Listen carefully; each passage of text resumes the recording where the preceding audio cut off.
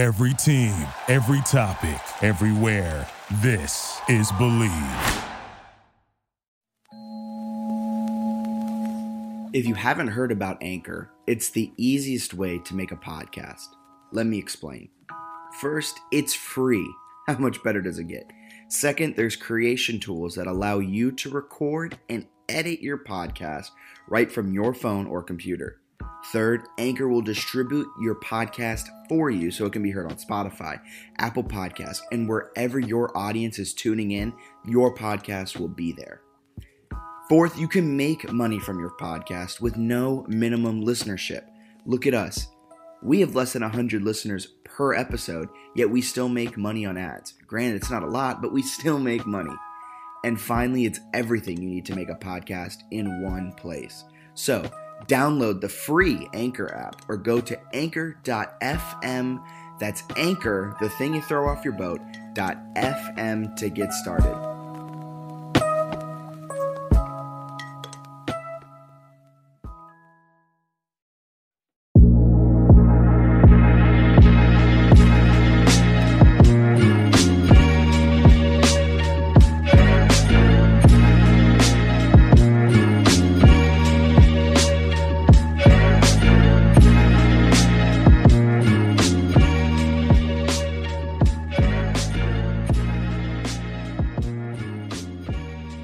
Welcome into another edition of the JMU Sports News Podcast. I am Bennett Conlin, and I'm starting to think about NCAA tournament dreams for men's basketball. Jack, what about you? Yeah, so am I. Who do you think has the better chance at winning it all this season? JMU, Dayton, San Diego State, or Gonzaga? I think I know where you may have that. I mean, I absolutely love what Dayton has talent-wise. I think they're good. San Diego State hasn't lost a game. We know what Mark Few can do at Gonzaga. Dukes are just slept on nationally. I mean, you look at what they're able to do offensively and defensively. If they completely lock in and change everything they've done from this point forward, who's to say that they won't make a run? I mean, look at their tempo. If you just look at tempo only, they're one of the best teams in the nation. And I don't see why people aren't talking about that. Yeah, their offense is one of the worst in the nation, and their defense, that leaves something to be desired. But their tempo is tops in the nation. And I think that'll start to turn around. I think high tempo wins games late in the season. I love me some good KenPom. You know this. And one of the things that fascinates me is like how poorly fast tempo translates to wins. You look at the top 30 teams in adjusted tempo. 2 of them are in the KenPom top 50. Gonzaga at number 30, then Alabama, which is only 13-10, slides in at number 3. Outside of that, a lot of these teams that run fast tempo are awful. I think it's kind of just a way to mask your problems. Just like run it. If we get more shots, we can possibly be good. But if we only take UVA amount of shots, there's no way we're winning this game. And it's also like, you know what? It's going to be fun to watch us play, folks. Like, buy your tickets because we are going to run up and down like, as fast as possible. You know what I really don't understand?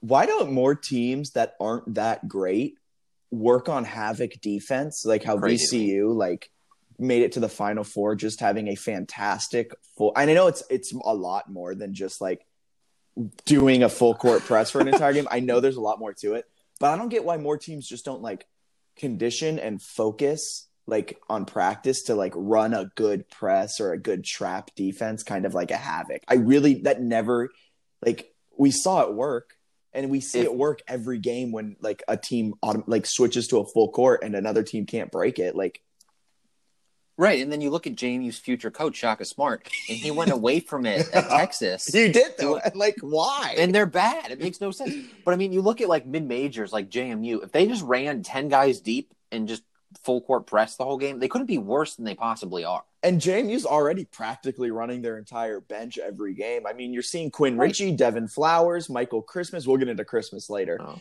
we don't see much. We don't see much. Harvey, but, like, they run almost their entire, like, bench every game now. Just run press. Do like hockey line changes. Every media timeout, we get a new line in. Honestly, I mean, I don't see the downside to just completely changing everything. At the very least, it'd be fun to watch for the last whatever many games they have left. Yeah, and if you win 2 games, wow, you've matched your conference win total you had before you implemented this new strategy.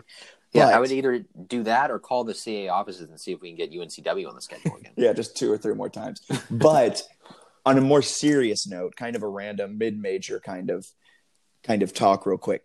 Out of, for real, Dayton, San Diego State, and Gonzaga, do you see one of them possibly winning the national championship this year? Because I have my doubts on one of – I think 2 of them are real, and I have major doubts on one of those. Yeah, you doubt Gonzaga, if I'm not mistaken, which is a hot take by you. I do think that I would not be surprised this year to see a mid-major win it. You look at Gonzaga's really good, San Diego State, Dayton. I think there are enough teams that are in that realm. Those are probably the 3 that stand out. Maybe even I don't think BYU is winning the national championship. Oh, but they're fun to watch. Oh, they're really good. I watched a game. It was one of my first games on CBS Sportsnet, and it was like them and another kind of mid-spot West Coast team. Are they in the WCC? Yeah. And it was another one of them. And BYU just shot like 70% from 3, and they just were lights out. They're a fun team to watch. And they did get hammered by Gonzaga, I think. But yeah, they did. They're pretty good, and I think that they have some legitimate NCAA tournament potential. But I think the 3 you mentioned are probably national title contenders. And yeah, would not be stunned to see a team like Dayton win the whole thing. Yeah. Obi Toppin. Yeah. I can never pronounce his name. Obi Toppin? I think it's – oh, now I'm getting in my head. I think it's like Obi Toppin or something. Right? Obi Toppin? Yeah, I think I just get mixed up because the O's are pronounced differently, but I want to pronounce them the same. So whenever I pronounce his name, Obi-Wan Kenobi. He's Toppin. He's must-watch TV. That's all. He's incredible. So moving in from mid-major tournament talk to men's basketball talk. I mean, I think we've kind of hit it every week. What's wrong? Blah, blah, blah. Just a couple quick things, kind of. You said you had something to say that you wouldn't divulge to me beforehand, though. What is this? Yes, this is my take. So I think we all know at this point that JMU is probably going to move on from Lewis Rowe, right? That's what it looks like. And, Jack, I think they have 5 candidates in mind. So I think we want to first look at Rick Pitino for obvious reasons. Oh, God. Yeah, you're right, because he'd increase. This is going to be too controversial to say. I'm not going to say it. Okay, well, Shaka Smart, you're going to say something about prostitutes. Shaka Smart would be the number 2 choice, of course. Yeah, of course. And money's not an issue. This is about love of the game, right? So when coaches look for places, this isn't a job to them. This is a hobby. So Shaka Smart would go to JMU because he loves the CAA, he loves Virginia, and he loves Harrisonburg. Oh, I forget he technically was a CAA coach. Yeah, coaches are in it for the love of the game. That's why they do it. So those are 2 obvious candidates. And then the next 3, I think, are actually legitimate candidates that I would really consider. Number 3, Mike Houston, JMU's former football coach. Now, he's coaching football at East Carolina, but you look, and if I'm not mistaken, at one point, I believe he tweeted a picture or a video of him playing basketball with his sons. So he has basketball experience. He knows the region. He's a proven recruiter to JMU. So Mike Houston. Number 4, Jeff Bourne. He's already the athletic director. What's the downside just making him the head coach? None. There's no downside. 5th, if we remember Jonathan Alger, the cowboy hat he wore in 2016 to Frisco, and then we look at Harry Potter, and when you look at Harry Potter, the Sorting Hat is one of the most underrated characters. The Sorting Hat was so smart and wise beyond its years. Who's to say that cowboy hat can't be JMU's Sorting Hat? So I think those are my 5 candidates. All right, so let's run it back. So number 1 was Rick Pitino. Number 2, Shaka Smart. Number 3, Mike Houston. Mm-hmm. Number 4, Jeff Bourne. Number 5, cowboy hat that may act as sorting hat. Yes. Yeah. Okay. All right. To me, those are the 5. If you don't get one of those, just pack your bags and call it quits because the program's not going anywhere. But on the real, the people who think Rick Pitino and Shaka Smart are coming to JMU, one, I don't think you want Rick Pitino. I don't think, No. Like, he got hookers for his team. Like, what? And then Shaka made 1.3 $3 million at VCU a year, and like they were prepared to offer him like 2.5, and then he took Texas, which is giving him like 3.8 million or something like that. JMU can't even give him the lowest amount he made before he left VCU. There's no way he's coming here. No, not at all. And I think the JMU Sports Blog was listening to their podcast, and they made some really good points where people are talking about like they want these big splash hires, and that's probably not going to happen.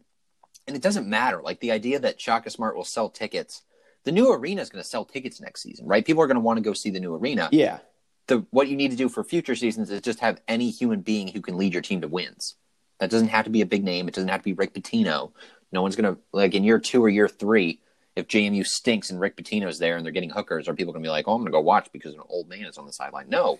Like you need to have a coach that can help you win, whether that's a D3 head coach or it's a prominent assistant or whatever. Whoever you can get that can win you games is really the goal. Yeah, exactly. I mean, if you could get 20 to 25 wins a season, right, you are golden.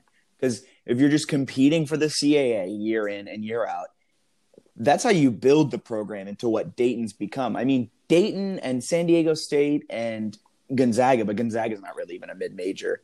Like in basketball, I wouldn't consider them that. Right. Like your Daytons of the world, your Rhode Islands of the world, like those mid-majors that have a run in them every few years, but they're always competing for their division or for their conference.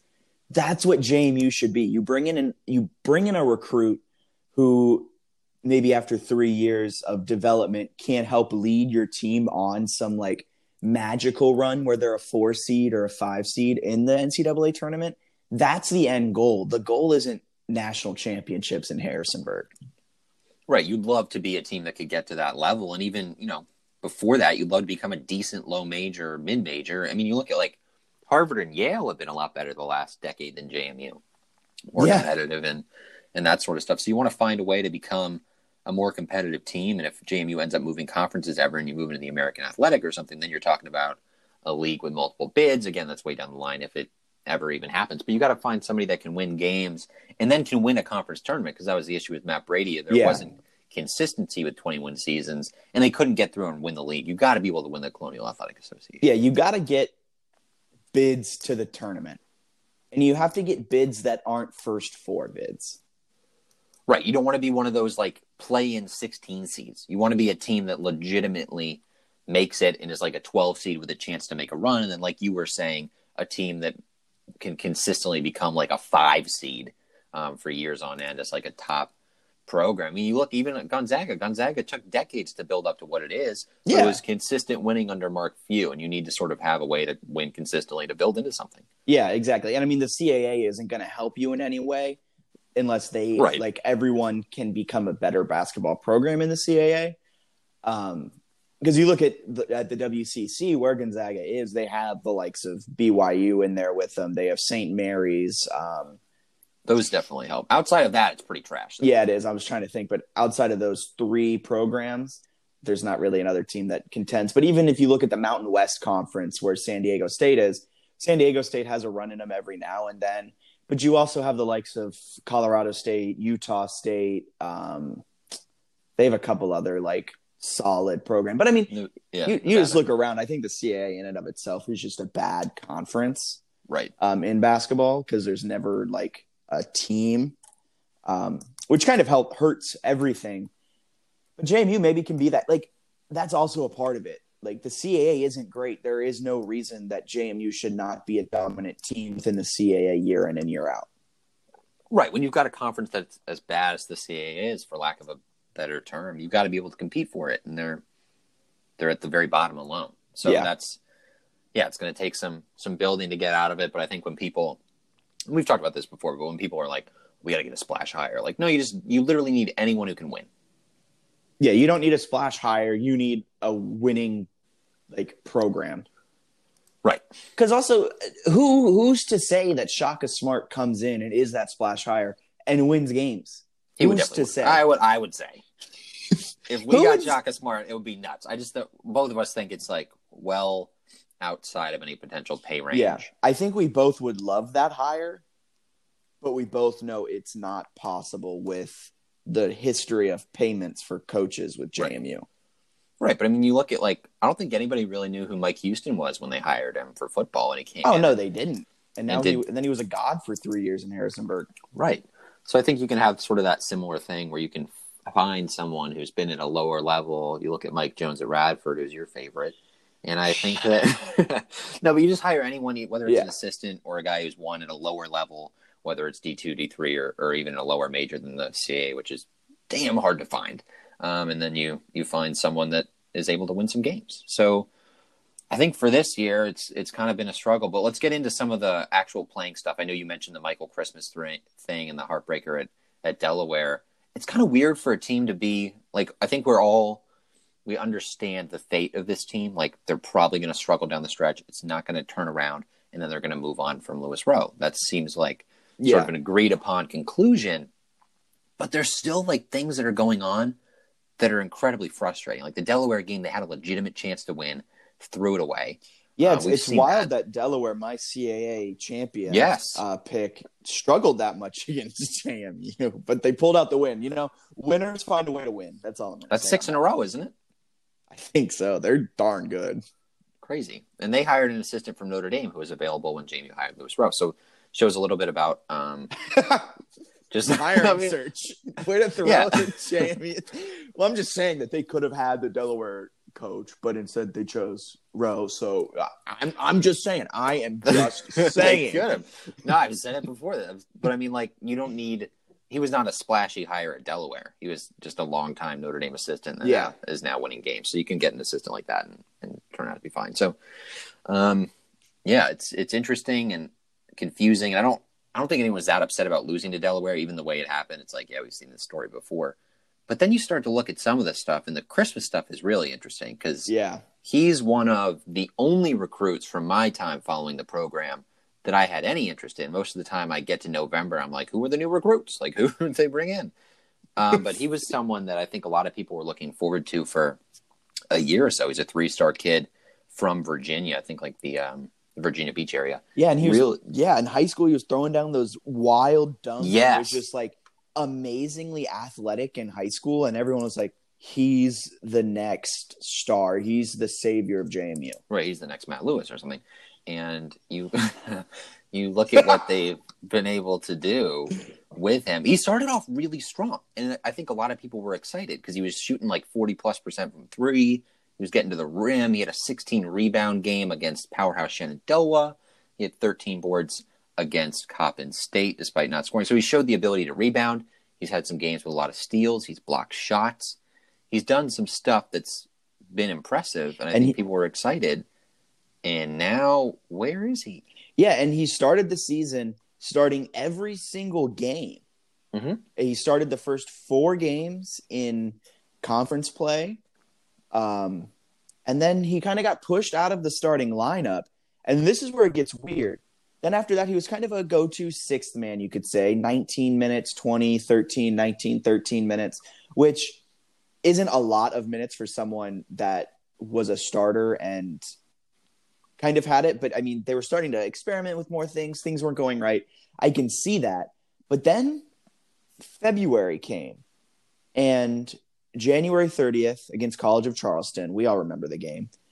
Grant Riller decides to have himself a career day, but what's new when he faces JMU? But he only had 8 minutes in that game. And then the month of February, 3 games so far, 9 minutes, 18 minutes, 3 minutes. He combined the last 3 for 30 minutes after getting multiple games this season with 30 minutes for an entire game. Yeah. Right. It's just so hard to understand why. And I don't know if they have data or something that says that they're more effective with Julian Wooden or someone. And Wooden's played pretty well too as a freshman. I've been impressed with him. Yeah, but I mean, you've said it. If they're going off of the statistics of analytics and usage rate and efficiency ratings, then they shouldn't be playing Matt Lewis the number of minutes they're playing Matt Lewis. And giving him the number of shots that he gets. Right? Yeah. I mean, and Christmas has scored in double digits 6 times.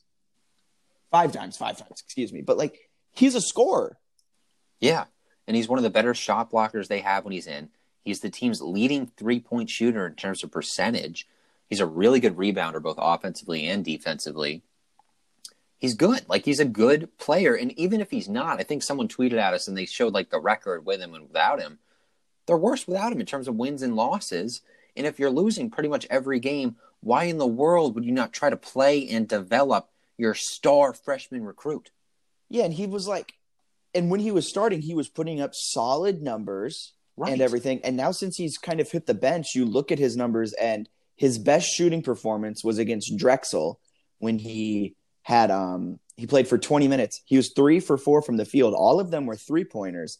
And that was his best game since he's been knocked down to like bench. Yeah, like fewer than 20 minutes every game. And it's confusing. It doesn't make sense. And I remember watching one game. I can't remember exactly which one it was. But they were playing, and they did some sort of defensive stand. And he came out really quickly after he entered, and he kind of looked at Rowe like, why me? Like, why am I coming out? And he gave him like a little pat on the back. It was like, it's all right. Like, just, it just didn't make sense. And like, even Christmas notices, like, what are you doing? Like, I came here as a prize recruit. I know they're upperclassmen and stuff, but Julian Wooden's getting big time playing time. Zach Jacobs is getting a lot of playing time. And there's nothing wrong with playing those two guys. But when you play Zach Jacobs for 25 minutes against Delaware, I believe Julian Wooden got 28 against Delaware, and you give Michael Christmas 3? I don't know. I can't really follow that logic. No, and you're right. Christmas is 6th on the team in minutes per game, but I mean, a lot of those minutes have come. We're at the beginning of the season, and now you have Julian Wooden and Javis Harvey, who are getting a lot of playtime now, and even Quinn Ritchie, who are getting a lot more playtime as of late, kind of moving up. And I think Christmas can soon drop to maybe the 7th or 8th in terms of minutes per game. It is weird because he is such a prized recruit. He showed flashes and he showed potential. And now Zach Jacobs has kind of usurped him in the starting lineup. And I don't know if I fully agree with that. I think you can keep Michael Christmas going. It's a lost season. Maybe get flashes out of the freshman, get his confidence up. And I know that's what the tweet that was directed towards us kind of said. And I kind of fully agree with what that tweet was saying. You might lose him this season to a transfer possibly. Don't be surprised if you see his name enter the transfer portal. Right. I mean, you look at a potential coaching switch. I don't know if you mentioned it for someone else. Could actually benefit. Yeah. Yeah, I texted you that because, yeah, he's what Rowe's doing, and Rowe clearly doesn't – I don't want to say doesn't appreciate him, and we also don't know what's happening, like, in practices and things like that, or like all of that. But at the same time, like, I also think this is a question that needs to be asked of Rowe. Why is Christmas getting less and less playtime? Right. It's with a season that has almost no storylines at this point other than, like, things are going to the can, you would kind of wonder what's going on. And I think Quinn Ritchie's actually had more minutes, like you were saying, 10 more minutes combined in the last 3 games than Michael Christmas. And I think Ritchie getting some playing time is awesome, trying to develop a freshman.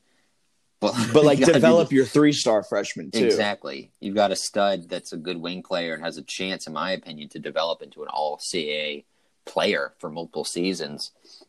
Wouldn't you do that? I mean, it's just confusing to me. And you look at, like, even a guy, and I love Darius Banks. I think he's a really talented player. He's been struggling a lot, especially offensively the last few games. He's been really bad. He really has. Yeah. I think he's 2 for 17 on his last 17 3-point attempts in the last 3 games. Like, he's struggling. But he doesn't lose any minutes. So that doesn't make sense when Christmas plays well offensively, does some good things defensively, can rebound, block shots, and then you don't play him. Yeah. And I remember last season I was kind of the advocate of go small and try to, like, switch things up. Maybe go big now. Like, you have the pieces. Put Dwight in at center. You could throw Christmas in at Darius's 3 spot, move Deshaun out of the starting lineup, put Matt at the 1, or even put Christmas at the 2 and Matt at the 1. And then you have Jacobs, who, as much as I'm not the biggest fan of his play style, he's a good offensive weapon, can hit threes, can kind of stretch the floor like that. Put him at the 3. I've lost who would go at the 4. Maybe you can toss in Wooden if you want. Yeah, I mean, you can mix it up, try to go big. Even almost. Banks or something. Yeah.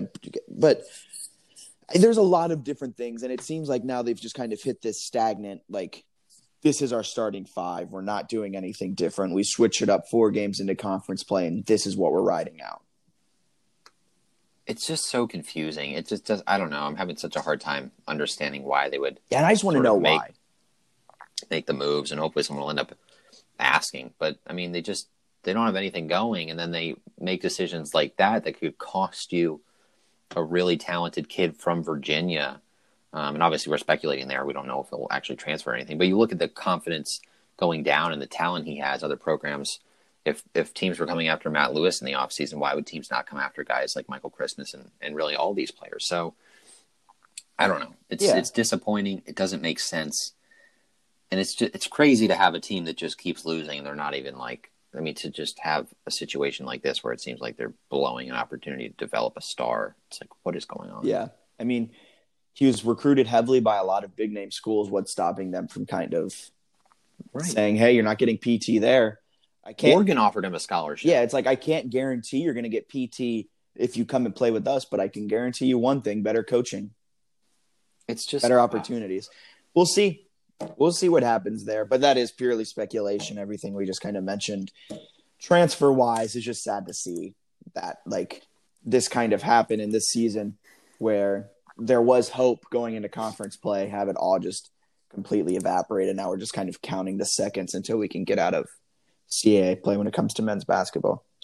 Yeah, it's frustrating because it is at this point. It's literally a countdown until the season ends and they make a move. Yeah, that's what's so disappointing. And you look at the Delaware game was a potential glimmer of hope with a nice little win over a surging Delaware team, and you get 2 out of 3 games could have been wins. And you're like, oh, and then you're coming home for 3. You wonder if maybe you could become, not the worst team in the conference and maybe win a conference tournament game. But at this point, it's so hard to have any hope. And it's disappointing because it's a program that you want to win games. And it's a program that needs to win games. If you're really being honest, and if you're really talking about moving up another conference, as great as football is and how great it would be to see them in the AAC, it's a pipe dream if basketball, and honestly, we'll talk about baseball later with our baseball contributor, Nick Stevens, later on, but it's a pipe dream to think that we can move up to another conference if basketball and baseball are performing poorly. But women's basketball, though, they're not performing poorly.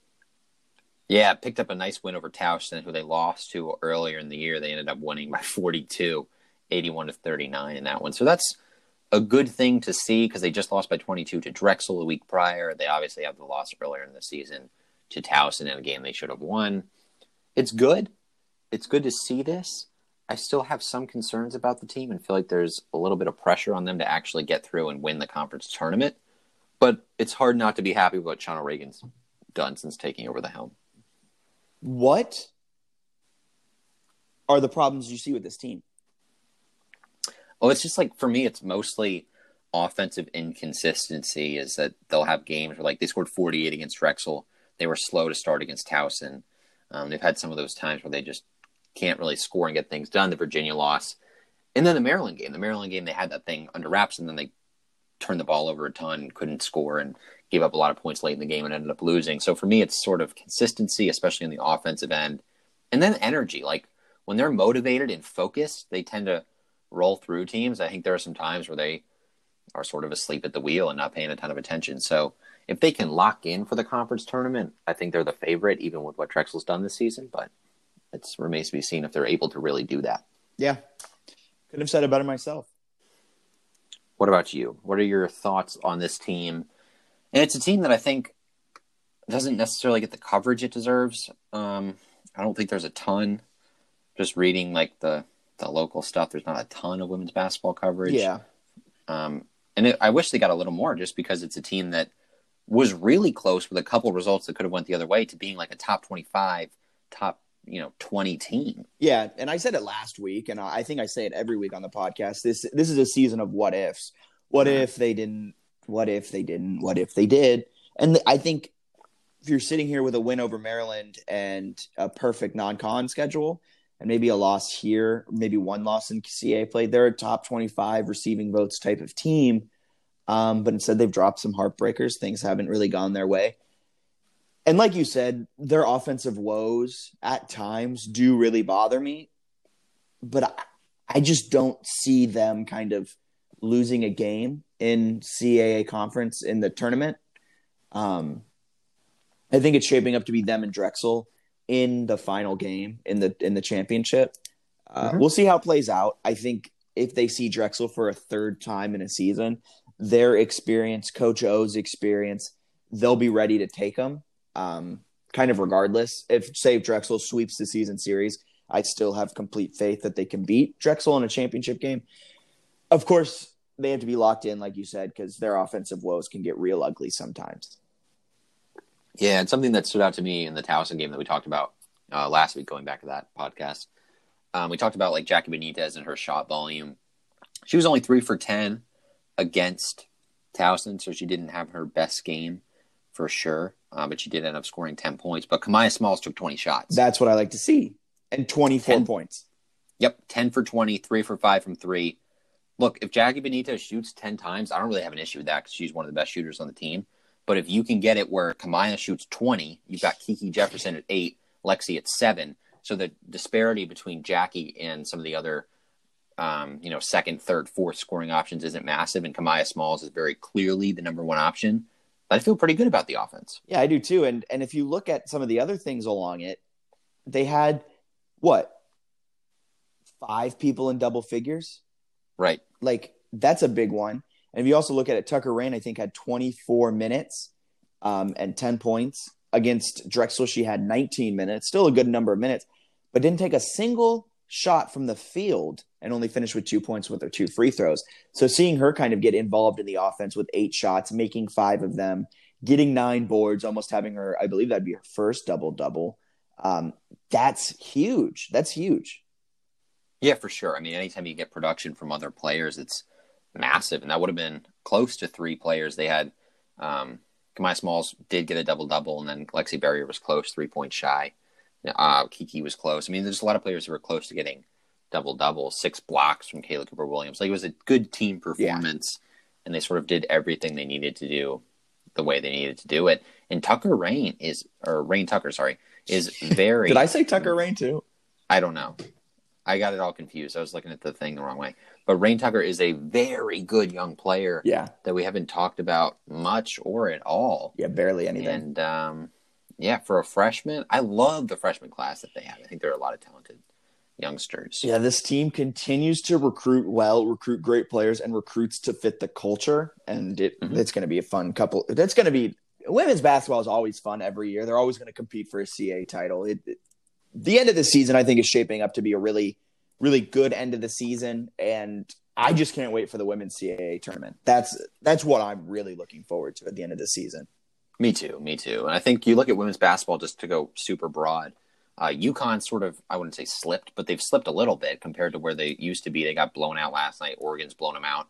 So they've lost some games. And I think that women's basketball might take a little bit longer, but I think it's getting to a point now where there is more media coverage. There is more attention, rightfully so, and it's good to see. And I think that could eventually lead to what we're seeing in men's, and it's going to take longer to get to that exact area. But where there are more mid-majors making noise and doing things in the tournament, and it's not only going to be 4 or 5 teams. I think it's going to get to a point here in the next decade or so where a team like JMU can legitimately make deep runs in the tournament, and to me, that's really exciting. Yeah. It's going to be a fun future, very broad strokes, for women's basketball. Okay. I can't wait. Now we leave the Convocation Center on East Campus, and we head on over to Memorial Hall, Veterans Memorial Park. We welcome in our baseball contributor, Nick Stevens, to talk some baseball and really just break it down for us. So we now welcome in Nick Stevens, our baseball contributor. He knows more about baseball than I think Jack and I do combined, so he is a good person to have, and he's been following Jamie for quite a while. So, Nick, how are you? Pretty good. How are you doing over there? I'm doing well. You're also a new dad. Is that right? I am. Little baby boy. He's just over 4 months old now, so I'm not sleeping a lot, but hey, Yeah. That's awesome. Have you taken the son to any JMU events yet? Actually, let's see. He's been to every women's basketball game except for one. a couple men's games, but I kind of leave him at home for those because But yeah, actually, he was about a month or so old, about 2 months old when JMU had their fall World Series in baseball, and we took him to the game, and Coach Eikenberry gave us a VIP experience up in the press box. That's awesome. The kid's already paying off. That's awesome. I imagine that was a chilly one. I'm sure the press box was nice. It was nice and warm. There was some stale chips. It was all good. The dream. That's awesome. So I've seen everyone should give Nick a follow on Twitter at Nick Stevens, STEVENSR on Twitter. Has a lot of stuff there. Some Orioles content, but then a lot of JMU content mixed in as well. And I've seen that you've been sort of looking through some film, looking through some different articles and stuff. So ahead of the JMU baseball season, which starts here very soon, what have you seen about the Dukes? What do you like about the Dukes in 2020? Oh, man, I think there's a lot to like about this team. I know last year with this pitching staff, that was kind of like the highlight of the team. You saw 4 guys get drafted by major league teams last year, which I don't know how many other teams in the country can say they had 4 pitchers get drafted. But with a lot of those being underclassmen, I think there's a lot of questions around the pitching staff this season. But with what the coaching staff is doing behind the scenes with, these high-speed cameras and Rapsodo machines and all the new fancy technology in baseball, I think the pitching staff's going to be definitely fun to watch again this year. The lineup out on the field is going to be a lot more veterans this year. A lot of injuries last season kind of knocked this team out of contention late in the year around the CAA tournament, but a lot of healthy kids coming back. Everybody's a year older, and I don't know. We'll see what happens, but I'm excited for this team. Yeah, no, it seems like it's going to be an exciting team with a lot of nice pieces. And when you look at the lineup, what do you really like about this lineup? I know Trey Dabney is one that sort of stands out. Josh Jones comes back after last year. I think they're just focusing on academics is the way that the program is wording it. So they've got a lot of different pieces. And then, of course, you have Fox, who I think you tweeted this the other day, feels like he's been here for like a decade. But it really does. What do you like about the lineup that seems to have just a ridiculous amount of experience and talented infielders too? Yeah, I think this year, Josh Jones coming back obviously is huge. You got Nick Zona coming back this year, which is huge. I think the defense is going to be really tough to get through this year. Last year you saw when Nick Zona went down, I know Fox Simones was out in the outfield. He had to come into the infield. So you had a lot of true freshmen out in the outfield that kind of had to learn on the fly and who, in my opinion, weren't ready to be out there in the field full time. But this year, yeah, you've got with guys like Kyle Novak in the lineup. I think he's a name that didn't get a lot of attention last year, but he finished like second on the team in batting average. The guy does not strike out. He struck out 18 times in 188 at bats last season. He's a good one to watch. I think you got a lot of the bench is going to be deeper this year. One name I really like is Connor Hardigan. I think he had Tommy John surgery his freshman year. I think that's what it was. It's really hard to find information about like baseball injuries and stuff. I didn't know about the Josh Jones like grade stuff till like last week on the news, but right. Connor Hardigan's really special. I think he was one of the top JUCO recruits in the country when he came to JMU. But he's got a big bat. He's got a huge arm out there in right field. So if he's healthy, that adds a whole nother dimension to this lineup. But it's deep. When you got guys like Fox Simones who can play every position, Trey Dabney who apparently can play most positions now out in the field.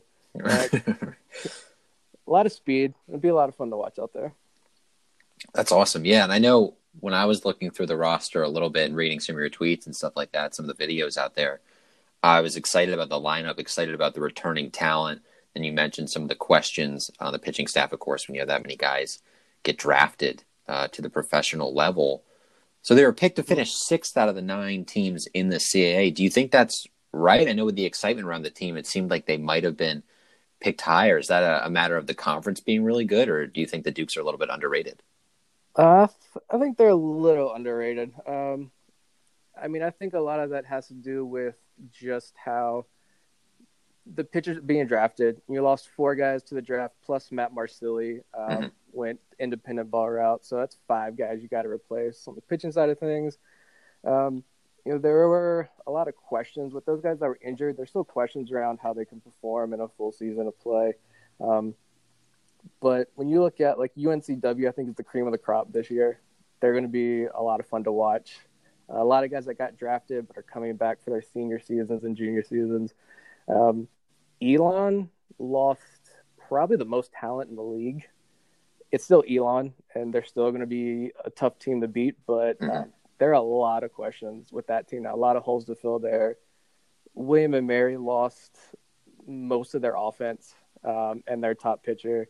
So I know a lot of publications had them projected ahead of JMU, which that's kind of hard to see, but I think this team could do a lot better than 6 just because they're bigger. A lot of those teams at the top of the order, top of the division, have a lot bigger questions than JMU has. Interesting. Okay. And then I know, I think you tweeted a clip of like the Baseball America preview of JMU a little bit, and they mentioned some of the talent there, and you talked about Kyle Hayes and what he can do behind the plate. For JMU fans who maybe haven't watched a ton of baseball, what are some of the players maybe like Kyle Hayes that are under the radar that they should keep an eye on this season? Kyle Hayes is definitely the big one, I think. You look at his numbers and you don't see a lot. It's like a 200-something batting average. Not a lot of home runs, RBIs, or anything like that.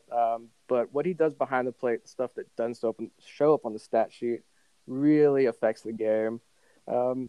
My guy that I beat the drum for since his freshman year, Devon Griffin, the bat never came around, but he's a senior, and he's another one of those guys that not many balls are going to get past him in center field.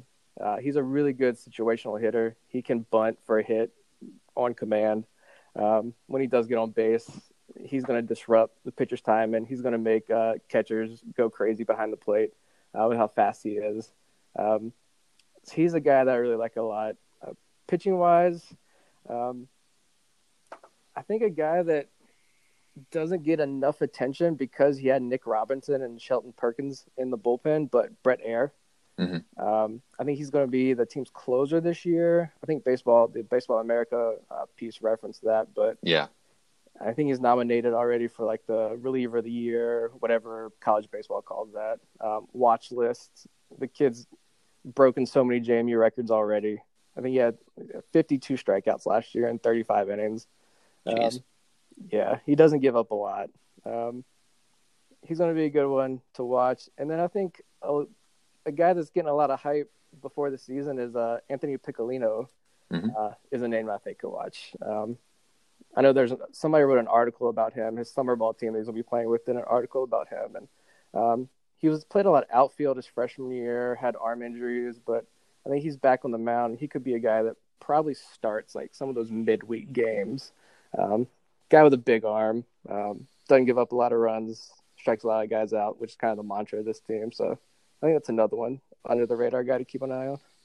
Awesome. Good to hear that there are some names under the radar too, as well as some of the stars. And when you look at this schedule, the pieces on this team, what do you think are realistic expectations for JMU, both out of conference and in conference? Is this a team that can, win 30, 35, 40 games? Or do you think that maybe they'll take a step back? What do you see from them this year?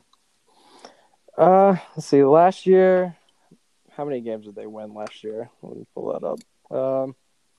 They were 31-26 last year, 11-13 in the conference. I'm actually just finished up a piece that I'm going to send over to you guys. That'll be up on the website. Yes. Kind of like some things to look out for, about 5 big things I'm looking out for. And one of those was the schedule. I think 4 of the 5 teams projected to finish ahead of JMU all come to Harrisonburg this year. So that's an interesting piece to the 2020 schedule. They open up this weekend against NC State, who's one of the top teams in the country. And that's obviously going to be a tough test. But after that, you got schools like Quinnipiac, Rider, High Point, Niagara, Norfolk State. I think they should well exceed 30 wins. I think Eikenberry, the winning percentage under Marlon Eikenberry has gone up every single year since he's been here. And I expect that to continue. Awesome. That is good to hear for JMU fans. And do you think that What do you think about Eikenberry and what he's doing? And I know that Jimmy Jackson's had a lot of success, I believe, as the pitching coach, and I think they just promote him. Is that right? Yeah, I think associate head coach I saw. Yeah. So what do you like? I mean, what do you feel like this staff has done the last few years? And are you feeling optimistic as someone that knows JMU baseball probably better than anyone else out there? What do you feel like about this team? I mean, this is going to be a tough year because it's year 5 with this coaching staff. So Right. They need to perform. They need to not just make the CA tournament, but they need to be like in the conversation to win this thing. It's been 2011, I think, was the last time they went to the NCAA regionals. The stuff they do behind the scenes, I think Marlon Eikenberry's finally recruited his team that can kind of play the quirks of Veterans Memorial Park. It's a fast field. So I think he's got his team in place now that can be successful. And what Jimmy Jackson has done with this pitching staff, I think he is a fantastic follow on Twitter, and his kind of behind the scenes looks, with like the Rapsodo machines that give you just all this valuable information on pitches. And I think his ability to communicate with those pitchers and get them to buy in is the biggest part of all of this. I mean, I have people, like 5 or 6 people, like message me on Twitter, like, who is this kid, this JMU pitcher? Like, why are we hearing about all these JMU pitchers? And it's because, like, Jimmy Jackson, what he's doing behind the scenes and this whole coaching staff. So pieces are there. Can they win now? Right. It sounds a little bit less extreme, of course, but like men's basketball, where you've got some of the talent there, and it's a program that I think JMU fans crave, a winning program.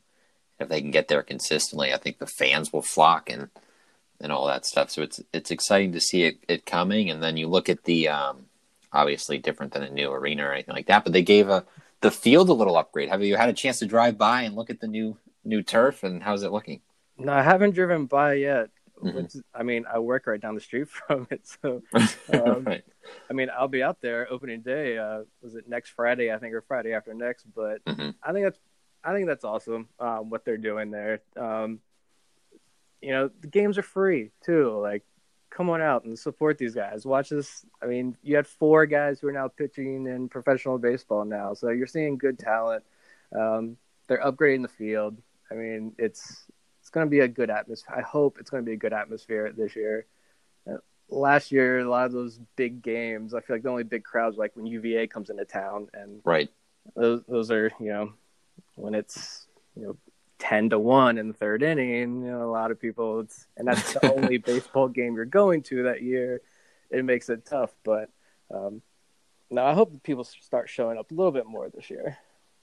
And as someone that lives in Harrisonburg and goes to a bunch of games, and what is the atmosphere like at JMU baseball games, sort of at the beginning, maybe in the cold months, but then also as it gets sort of into the summer, is that an atmosphere that you think you would like to see improve, or one that maybe, I guess, just comes with winning? What are your thoughts on that? I know the basketball atmosphere this year for men's basketball has certainly taken a dip the last few years.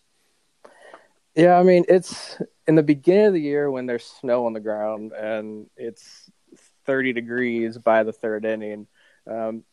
Typically it's me, maybe a couple like girlfriends and of players, and the parents. That's about it in the stands. But as it warms up, more people start to come out. You start to see more students come out, especially students who like have friends on the team and they bring their friends. And it gets a little more exciting. I know the players do a really good job of kind of getting hyped on the field. You kind of feel that energy a little bit. But, yeah, I think it's just the winning. The team needs to start winning more, getting their name out there more. I think more coverage of the team, with social media and just access to this team would benefit. But like you said, this is a baseball town. I mean, major leaguers from all the local high schools around here. That's one thing that I'm excited, other than JMU. Like, it's hard to find a high school program around the Valley that doesn't have a D1 prospect on their team this year. So if JMU can start winning and putting that together and they're recruiting those local kids, I think that will help bring out bigger crowds. And I'm always a pipe dream guy. So I'm always talking to Jack about, men's basketball down the road, making the Sweet 16 or some crazy run. Obviously that feels worlds away right now. And we always talk about football and what they're able to do in FBS upsets and things like that, and the women's basketball team making March Madness. For you, somebody that really follows this baseball program, what is, I guess, within reason, sort of your pipe dream for maybe the next 5 or 10 years for JMU baseball? I mean, this is a team that can win the CAA. They're recruiting better athletes, overall athletes. They're recruiting guys that aren't so like one-dimensional anymore, like you saw kind of before Marlon Eichenberry and some of those kids that stuck around in the early stages of the Eichenberry era. These guys can play multiple positions. They can do a lot of different things on the field. And so I'm hoping that more of those top prospects start recruiting to JMU. I mean, the CAA is winnable. It's just like men's basketball. I mean, all it takes is a few more pieces, and this team is competing for the CAA title every single year. Once you get into NCAA regionals, it's tough because you have to have so many pitchers. But when pitching is this team's strength, and they're so deep at pitching for the last couple of years, and if that can continue, I mean, anyone who watches college baseball and those NCAA regionals, that opening weekend, anything can happen. And I think if they can just get into that tournament, who knows? I mean, I would love to go to Omaha with this team. Yeah, that'd be fantastic. Yeah, no, I was watching the ACC Network documentary on Virginia yesterday where they sort of snuck in 2015 and then, or at least were nervous about getting in, then they went on to win the whole thing. It's crazy whenever you're in any of these postseason tournaments in college sports. It seems like anything can happen. And you mentioned the recruiting and how important that is. And just scrolling through the roster, it seems like they have a bunch of freshmen this year from Virginia. Did anybody stand out when you were looking at the new guys that sort of jumped out to you, or is that still something that maybe we should ask you in 2 weeks here when you've had a chance to actually see them play? I mean, probably better in a few weeks, but I mean, you have the Fall World Series, Purple and Gold World Series, whatever they want to call it. Right. Now. There's really they don't really give you any information when you go to watch those games. So you just have to, who's that? I have no idea who that pitcher is. And you just kind of have to wait and see, like, as his teammates yell at him, like, all right, what's that name? And then you have to, like, search the depths of Facebook to find out who these guys are sometimes. It is really hard when you go to those. Yeah, I've experienced that with Virginia a little bit too. It can be a challenge to be like, who is number 7? I know. I mean, and looking at the roster myself right now, there are some freshmen that I did not know were on the roster during the Fall World Series. But a guy like Mason Dunaway, he's a Chesapeake kid. I saw a lot of clips of him in his senior year of high school. He's a big bat guy, a guy that plays the infield. I think he catches some. I'm not sure on that one. But Mason Dunaway, I think, is a name to watch. I liked him a lot in the Fall World Series. Noah Cornwell's Henrico guy. He's 6'2", freshman, first baseman. He played up here in the Rockingham County Baseball League over the summer, actually. So he played a couple of games. I got a few looks at him. I mean, other than that, and there's a pitcher, Andrew Waite. I think he pitched a couple of innings. He's a Midlothian guy. Lots of Virginia names. We'll see how they do. I know next year they've got 2 guys coming from River Edge High School in Stanton. And that's where I taught before I left and started my new job. Yeah. That's cool to see. But, we'll see what the freshmen do and give them a couple of weeks, see if they hit the field. Gotcha. We will certainly come back to you. I have my eye on Eric Volpe, a 6'5", 245-pounder from New York. I don't know how much he'll play or if he's a walk-on or anything like that. But he's listed. They list him just as infield. So part of me hopes. I'm assuming that would be like first base. But part of me really hopes that he's like a 6'5", 245-pound second baseman. That's my dream. I think it's unreasonable, but we'll see what happens there. No, it's exciting to see this team doing well and got some good things. Obviously, softball is coming up as well, and you had a chance, I think, to watch women's lacrosse. So do you have any other spring sports stuff you're looking forward to as somebody that frequents JMU sporting events? The lacrosse was fun. I haven't been to that in a couple of years. I mean, the result obviously wasn't what I think a lot of people wanted. I was actually more impressed with UNC fans and the way they travel for women's lacrosse. It was super impressive. Matching jackets. Oh, wow. laminated roster cards in their pockets. It was quite the sight. That's insane. But yeah, I'm excited for softball. Like I think most people at JMU are. I know Megan Good's gone, and I know Kirsten Roadcraft is now gone, but that team is still, you still got Odyssey Alexander on the team. You still got Kate Gordon on the team. So that's going to be a lot of fun to watch. Be flipping through baseball and softball this weekend. Yeah, no, it's awesome that they're both starting up. It's going to be exciting and huge first weekends for both. With you mentioned the NC State series for the baseball team, and the softball team will be in Florida competing against a bunch of Power 5 squads. So that'll be fun to watch, a lot to keep track of. I think as JMU fans, we're excited about women's basketball, and we are very much excited to have a few other sports here in the fray that make us pretend that we don't have a men's basketball team. So things are going well there. But thank you, Nick, for joining us. We're pumped to get your content on the website this week, and we will be sure to share your stuff on Twitter and all that stuff. And everybody give Nick a follow on Twitter because he is our baseball expert and knows a whole lot more than we do. So thank you for joining us, Nick. Thank you guys for having me. Great to hear from Nick Stevens, our baseball contributor. He reached out to us last year. He'd been running a blog on his own about the baseball team, and it was awesome to add him to the team and get some baseball coverage. So I know Jack and I are certainly in tune with the spring sports, but maybe a little more so with softball. Yeah, I think this season I might be a little bit more in tune with baseball, just so we can kind of spread our coverage. And also last year I got really into baseball and working with the Valley League. 2 summers ago now, right? It really opened my eyes to collegiate baseball, and I'm really excited to kind of see what the Diamond Dukes do. But yeah, I kind of have high hopes. I have mixed hopes for the baseball team this season. Their pitching staff, a couple questions for me. They had a couple named all CAA, like Nick said, but I have a couple hesitations there. But I think their offensive lineup, I think with Dabney, it's going to be out of this world. I'm excited to see how both of the Diamond Dukes do. What are your expectations, though, for softball? The bigger yellow ball. What do you expect out of that team? Very good analysis. I'm excited for this team. I think there's a ton of potential.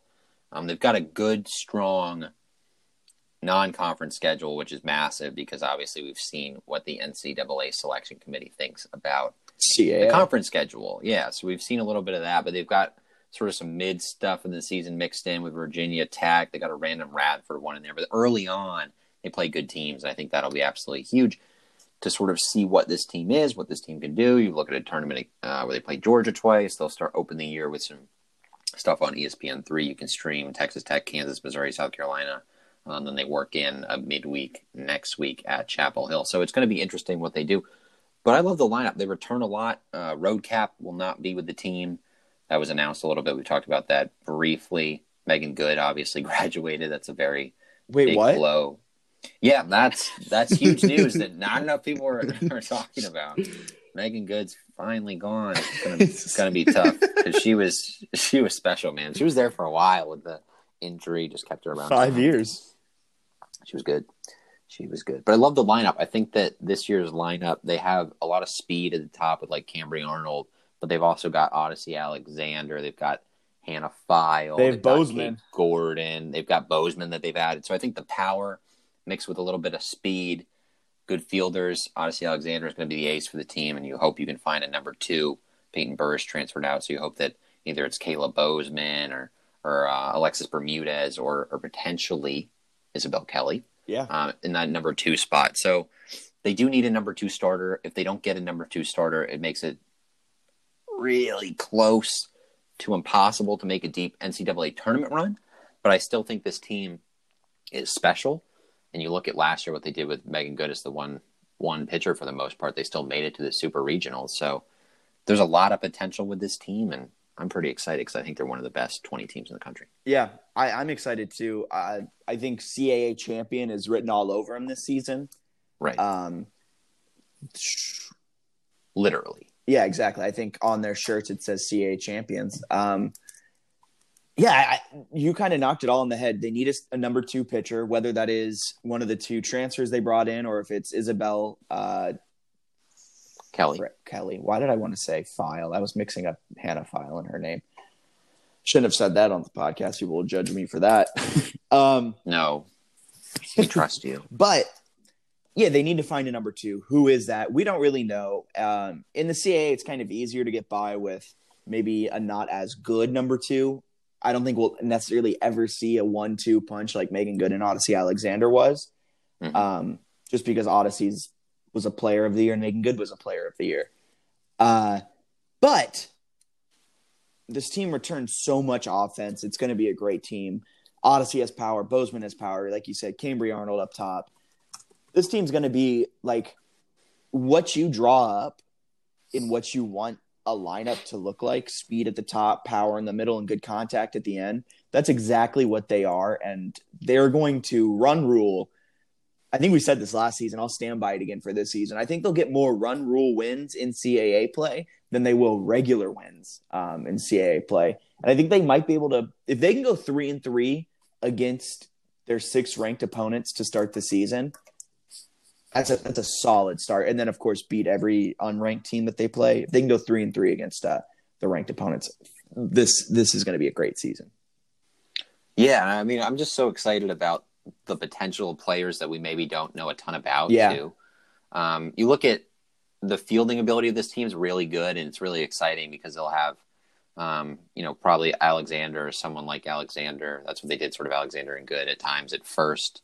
And they also had, who else did they put at first last year? I don't remember. But I don't remember either. Hannah Shiflett, that's what it was, right? Hannah Shiflett's a sophomore that only fields at first, I'm pretty sure. I could be wrong, but I think she's a pretty good fielder at first. That is who I was forgetting because she doesn't bat for the most part. But they have players like Victoria Figueroa, who came in only as a pinch hitter mostly last year and was nuts. She was batting like 400. So she's a really talented player. They've got speed in the outfield with Cambria Arnold. The whole infield is really good in terms of batting, right? You've got Hannah File played third, Sarah Jubis at short, Madison Nyokas was great last year at second base. They can field, they can hit. Kate Gordon's also in the outfield. But then you look at the other players. Kayla Bozeman, I'm so excited about her potential, the Mississippi State transfer. At one point in high school, she was in Sports Illustrated's Faces in the Crowd. She was the number 39 recruit nationally in her high school class, a finalist for Tennessee Gatorade Player of the Year 2015-2016. So she's really, really, really good. If she can come in and add hitting ability and add pitching ability that the way that I think she's probably capable of, this team could be way better than people think. It could go from a top 20 team that relies mostly on Odyssey Alexander to a top 10 or a top 5 team that has a chance to make the Women's College World Series for the first time in program history. Yeah, and when you wear a number like number 99, there's some power there. Oh, yeah. There's something happening, right? That's just not a number you pick. That is No. That is a number. I'm just excited because I think when people talked about adding her too, the idea was like, all right, great, we added a pitcher. But she took a few at-bats last season. I think she was only 3 for 7. But her 3 hits were 2 doubles and a home run. So, when she What's hits that the slugging ball, percentage? I don't even know. But when she hits the ball, she's special. And if you look at her being able to pitch and hit, and you add another power bat in the middle of the lineup, I think it makes the team special. They're certainly going to feel the loss of Megan Good, but they have enough pieces there that they can do some special stuff. And to me, that's really exciting. So, I don't know. I'm excited to watch them Friday. They'll be on ESPN3. I think this is a team that, over the course of the season, could very well become one of the best in the country and do some special stuff. And that's exciting to me. You know what else is exciting to me? Lacrosse. Number 23, Virginia Tech. The Hokies come to Centera Park. Oh, that's a big one. It is a big one. Lax did drop their first game of the season to North Carolina, 15-7, 8-goal loss. Not as bad as I thought it was going to be, considering the drop off from 2-17 is kind of huge in women's lacrosse in college. But a strong showing, got some good goals, got some good reps there. Moving to Virginia Tech, I think this is a better game to kind of gauge how good this team is. And I'm really looking forward to going to try and catch some of it on Facebook Live tomorrow, just to see how this team's doing. Did you catch any of the game against North Carolina? I did not have a chance to watch it, but like you were saying, I think the last 15 years or something, 4 programs have combined to win all the national championships, and JMU was actually one of those in 2018. But it's just like it's a sport dominated basically by like North Carolina and like Maryland, and then Northwestern had a really good stretch. Like it's normally just 2 or 3 ACC teams dominate women's lacrosse. So it's tough to break through and be a team that, isn't an ACC team and contending for a national title. And it's going to take time for JMU to build a consistent national title threat. But this is a team, like you said, they're in that 23 range. That's where they're going up against Virginia Tech is at 23. And if they're able to beat a team like that, it shows that, all right, maybe JMU is legitimately like a top 17, top 15 team. Yeah. And I think that would be a good step. And yeah, there's a lot of big time opponents on the schedule. And I don't think we talked about how like the national championship is a perfect storm almost. And yeah, it was tough to replicate that. But like you were saying, this is a good team with good pieces and it's fun to watch. It's exciting. And it almost makes me more upset about some of the other sports just because of what we've seen success-wise, lacrosse and softball. These are 2 legitimately top 15 teams of every program in the country. And yeah, it's really cool in terms of softball and lacrosse and some of the other teams that get ranked, like to see such a high number next to them.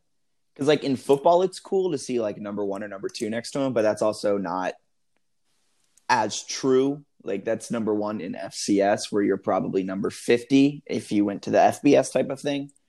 But like seeing number 17 against lacrosse, that means they're the 17th best team in the nation. Like in theory, only 16 other teams could beat them. That's what's so exciting about it. And you look at softball, where are they, 20th? Yeah, 20th.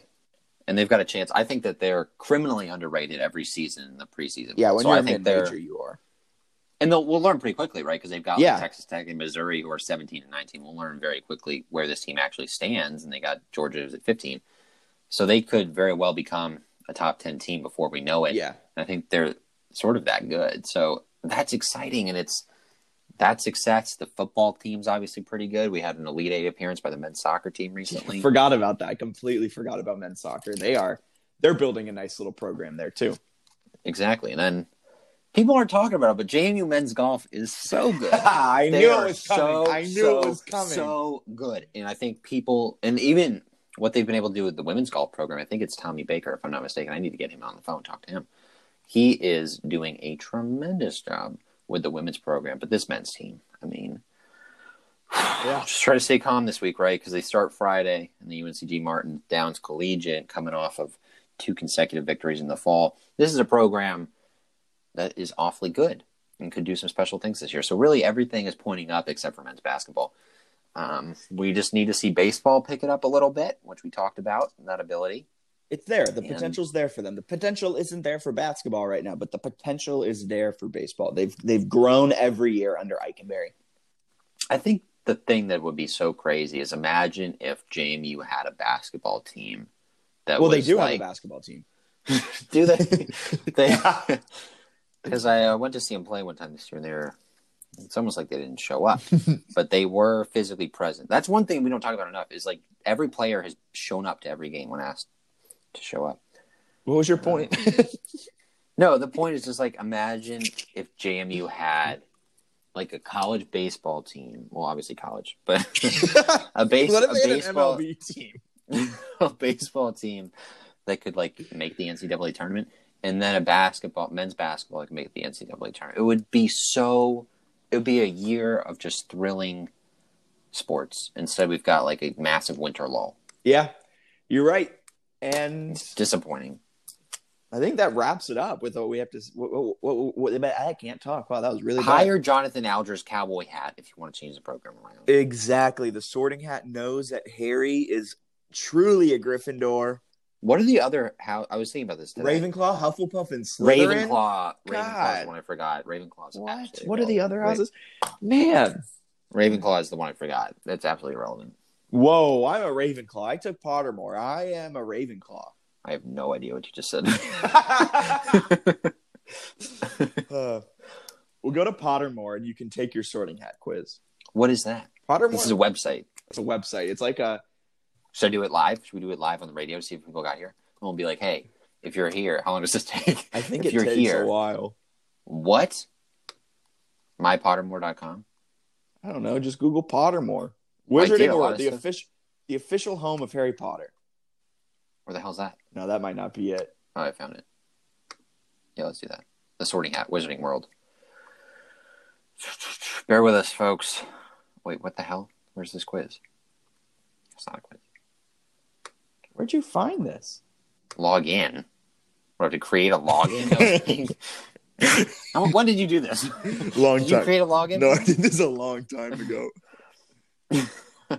This wasn't a thing in your school. Like, this was a thing. I don't remember any of that. All right, this is going to take too long.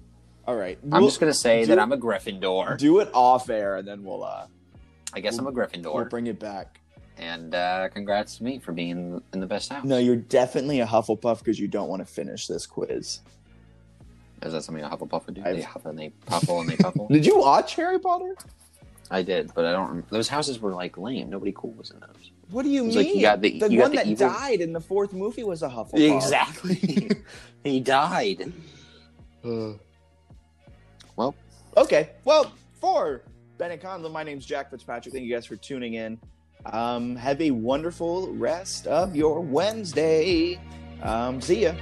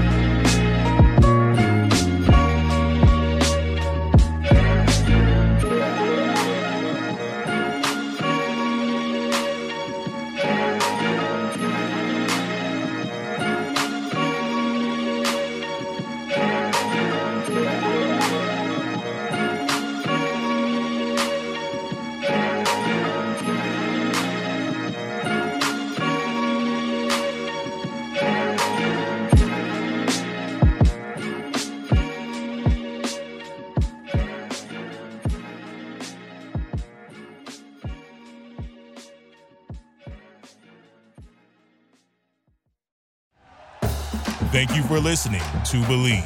You can show support to your host by subscribing to the show and giving us a 5-star rating on your preferred platform. Check us out at Believe.com and search for BLEAV on YouTube.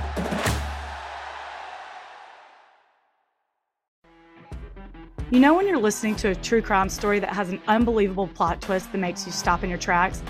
That's what our podcast, People Are the Worst, brings you with each episode. I'm Rachel. And I'm Rebecca. We're identical twins who love true crime cases that make you say, didn't see that coming, and we hate the people responsible for them. Listen to People Are the Worst now on Apple, Spotify, or wherever you get your podcasts.